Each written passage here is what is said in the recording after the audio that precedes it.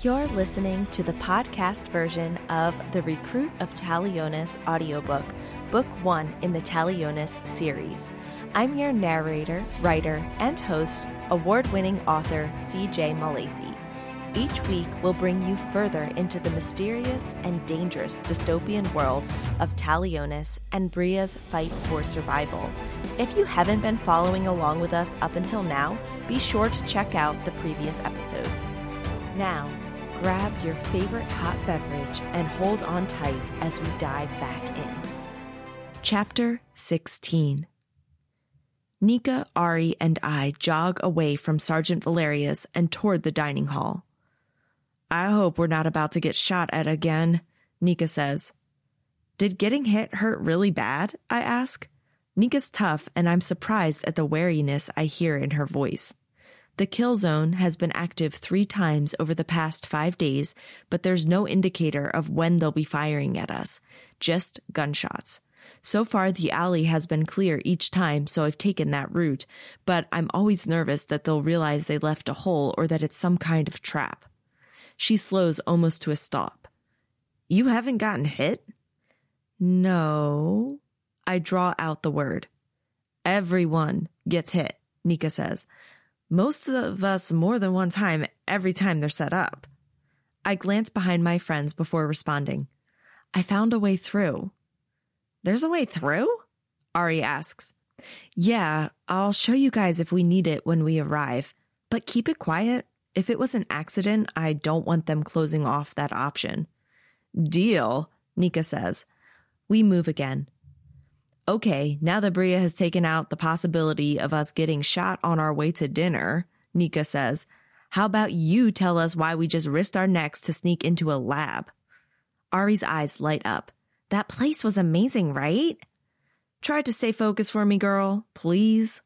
Oh, right. Well, I wanted to get more information about the Watchers, and according to the code I was scanning during class, I needed a direct connection to the screens in that lab in order to download the information to my band. We're nearing the dining hall, but all of us are walking slower. Dread coils in my stomach, dissolving any appetite I may have had, and questions for Ari rise in my throat, choking me. What are the Watchers? I managed to ask. We're 100 feet or so away from the kill zone, and Nika holds up her hand. I want that answer too, but first, she focuses on me. Am I about to get shot at? I scan the area, forcing myself to focus on the buildings surrounding us. There's no sign of anyone on the roofs, no glimmer of a gun's muzzle. The kill zone isn't active. Not now, at least. I don't think so. Maybe you should show us a safe way just in case, Nika says. Fine. I lead them down the route I discovered. Ari, what is a Watcher? Her face grows more serious than I've ever seen it. It's not a what. They're people. Talionis spies in villages, towns, cities all over the North American region.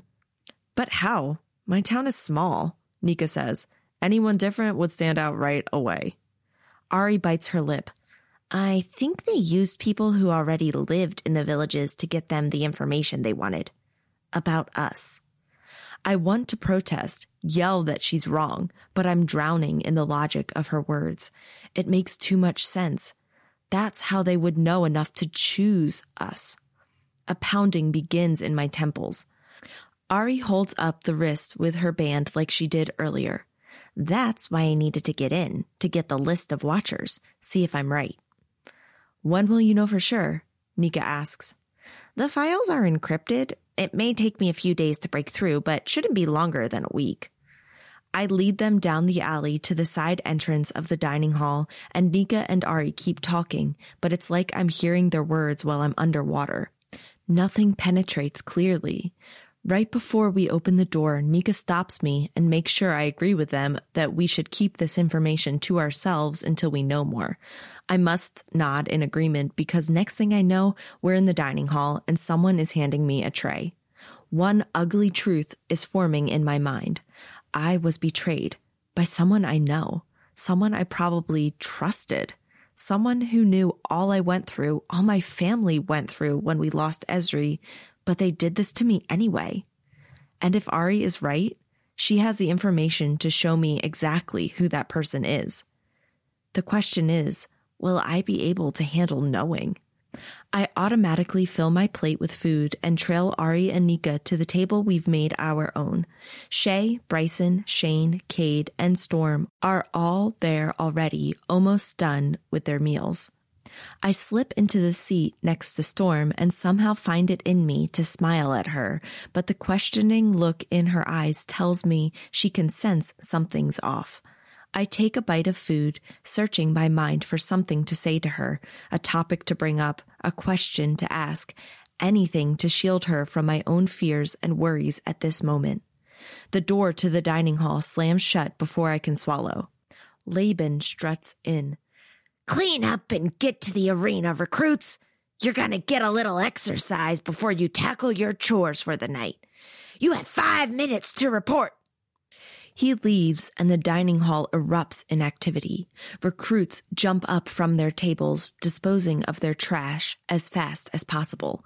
I shove a piece of chicken into my mouth and then toss the rest of my barely touched plate into the trash.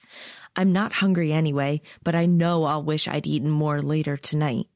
Storm is right next to me, eyebrows drawn together. I put my hand on her shoulder. I've got to go. Sorry I couldn't spend more time with you. I don't like it when they come in and yell like that. Her little voice quivers. Bria, Shay says, we have got to go now. I grit my teeth against a sharp retort. Shay's right, but I don't need to be bossed around right now. I focus on Storm. Sorry he scared you. I give her a quick hug, not knowing what else to say. Her little arms tighten around me, and when I let go, it feels like some part of me shreds. I hate that I have to listen to what the soldiers tell me to do, that I have to leave her alone when she's scared. But I do. I offer her one more smile and then jog from the room. If Ari is right, if there are people in Derby who betrayed me and Shay, who spied on us for Talionis, then are my little brothers safe? Or are they in as much danger as Storm? I arrive at the arena with the last of the recruits and line up in the Unit 6 holding area with seconds to spare. The 2 bites of chicken I had roil in my stomach, but I stand at attention. Everything Ari said, all the implications if she's right, slam into my mind with bruising force. The pieces fit together in a sickening way. They make sense. Sergeant Valerius and Laban march onto the platform. At ease, recruits, Sergeant Valerius says. Everyone obeys. I obey. Am I going to continue to do everything they want? Fall in line with their plan, whatever it is? Laban steps forward. I'm going to ask you a question, and I want a response. Understood? Sir, yes, sir. He paces in front of each unit, his golden eyes flashing in the light like an animal. Do you want to be a part of saving lives? Yes, sir. I say the words along with everyone else. I do want to be a part of saving lives, but I doubt Laban and I have the same idea of what that means. Then you will give yourself completely to the commander's plan, Laban shouts every word. He knows what this region needs. Every bit of training you go through has a purpose. Push yourselves. Give everything you have. Do it for your families. Do it for yourselves. Do it for the future of the region. I'm not doing it his way. The dark-haired guy who has spoken up more than once steps away from his unit to say the words. His face is bruised but resolved. Laban strides over until he's inches from the guy. Mason Percleone, do not test me. Mason doesn't back down or say a word in response. No comeback this time? Laban sneers. Then let's take a walk. He signals to 2 soldiers and they each take one of Mason's arms. He doesn't struggle. As he's led away, something in me churns. There have been 2 recruits who have gone missing that I've known about since we arrived. Gone without any trace of them being here to begin with. Will Mason be next?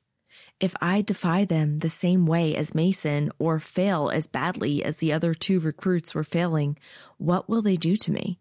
If it wasn't for Storm, maybe I would risk it, but even though she has Cade, I can't leave her here. She's lost enough already.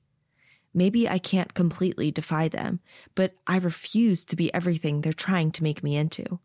Sergeant Valerius claps his hands and everyone focuses on him. Today, you will attempt to go through an obstacle course. From now on, your meals and your chores will reflect how well you're doing in your trainings. The better you do, the better you'll eat and the better chores you'll be given. I'll do well enough to get by, making sure I'm around for Storm, but nothing more. I can deal with not eating as well and having the worst chores. Sergeant Valerius marches all 6 units outside to a course. There are walls to climb, ropes and bridges, pits to jump over, and weighted sacks to deal with. I barely focus as he explains the course to us, and then he's sending us through it in groups of 5. I sprint with the group to the first obstacle, my body obeying the commands of the soldiers to move faster, push harder. But then I slow down, taking the last position as the 5 of us cross the first rope bridge.